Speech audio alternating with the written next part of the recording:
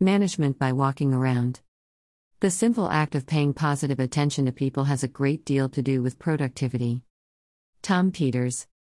I was recently discussing how the first 6 months of a new job was going with an associate who I had known for many years.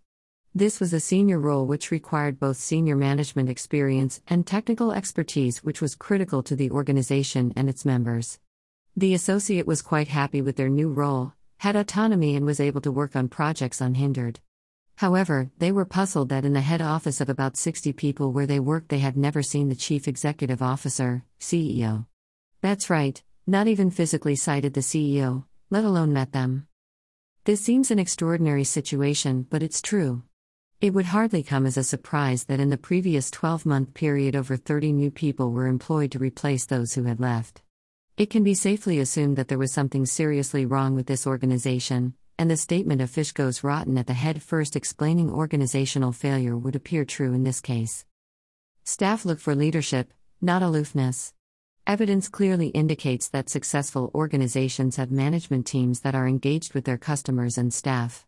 One demonstration of this is the concept management by walking around. This is not a royal tour as experienced in one of my first jobs as a fresh-faced junior. At that time I worked for a large multinational in the steel industry, and whenever senior executives were about to tour there was a frenzy of painting and cleanup, much to the bemusement of staff. The tour was generally a 5-minute walkthrough accompanied by the plant manager before the entourage moved on to the next plant. Little wonder that the business had to merge later and divest its manufacturing to remain in business. Early on in my career, I developed the practice of walking the floor within an hour of arriving at work to talk to staff. It was amazing what an effect it had on morale, as problems were aired and often solved, giving staff a sense of satisfaction in their jobs.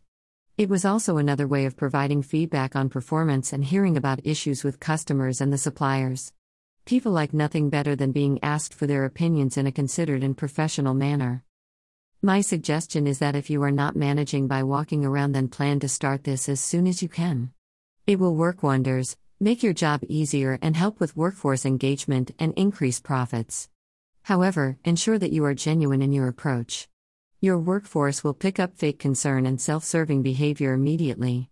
I can recall another CEO in a much smaller organization who would stroll through the workplace, stopping and asking a plant operator the name of the person who they'd next visit, then walking up to that person and saying hello Mary as if they were some long-lost friend, but not engaging in any meaningful dialogue before rushing off to the next person. You can imagine how he was viewed by staff, and it later became a game to give him the wrong name and see what the reaction was. Management by walking around makes great sense and makes for a better workplace providing it is done sincerely, in a considered and professional manner. So if you are not doing this, the best time to start is now.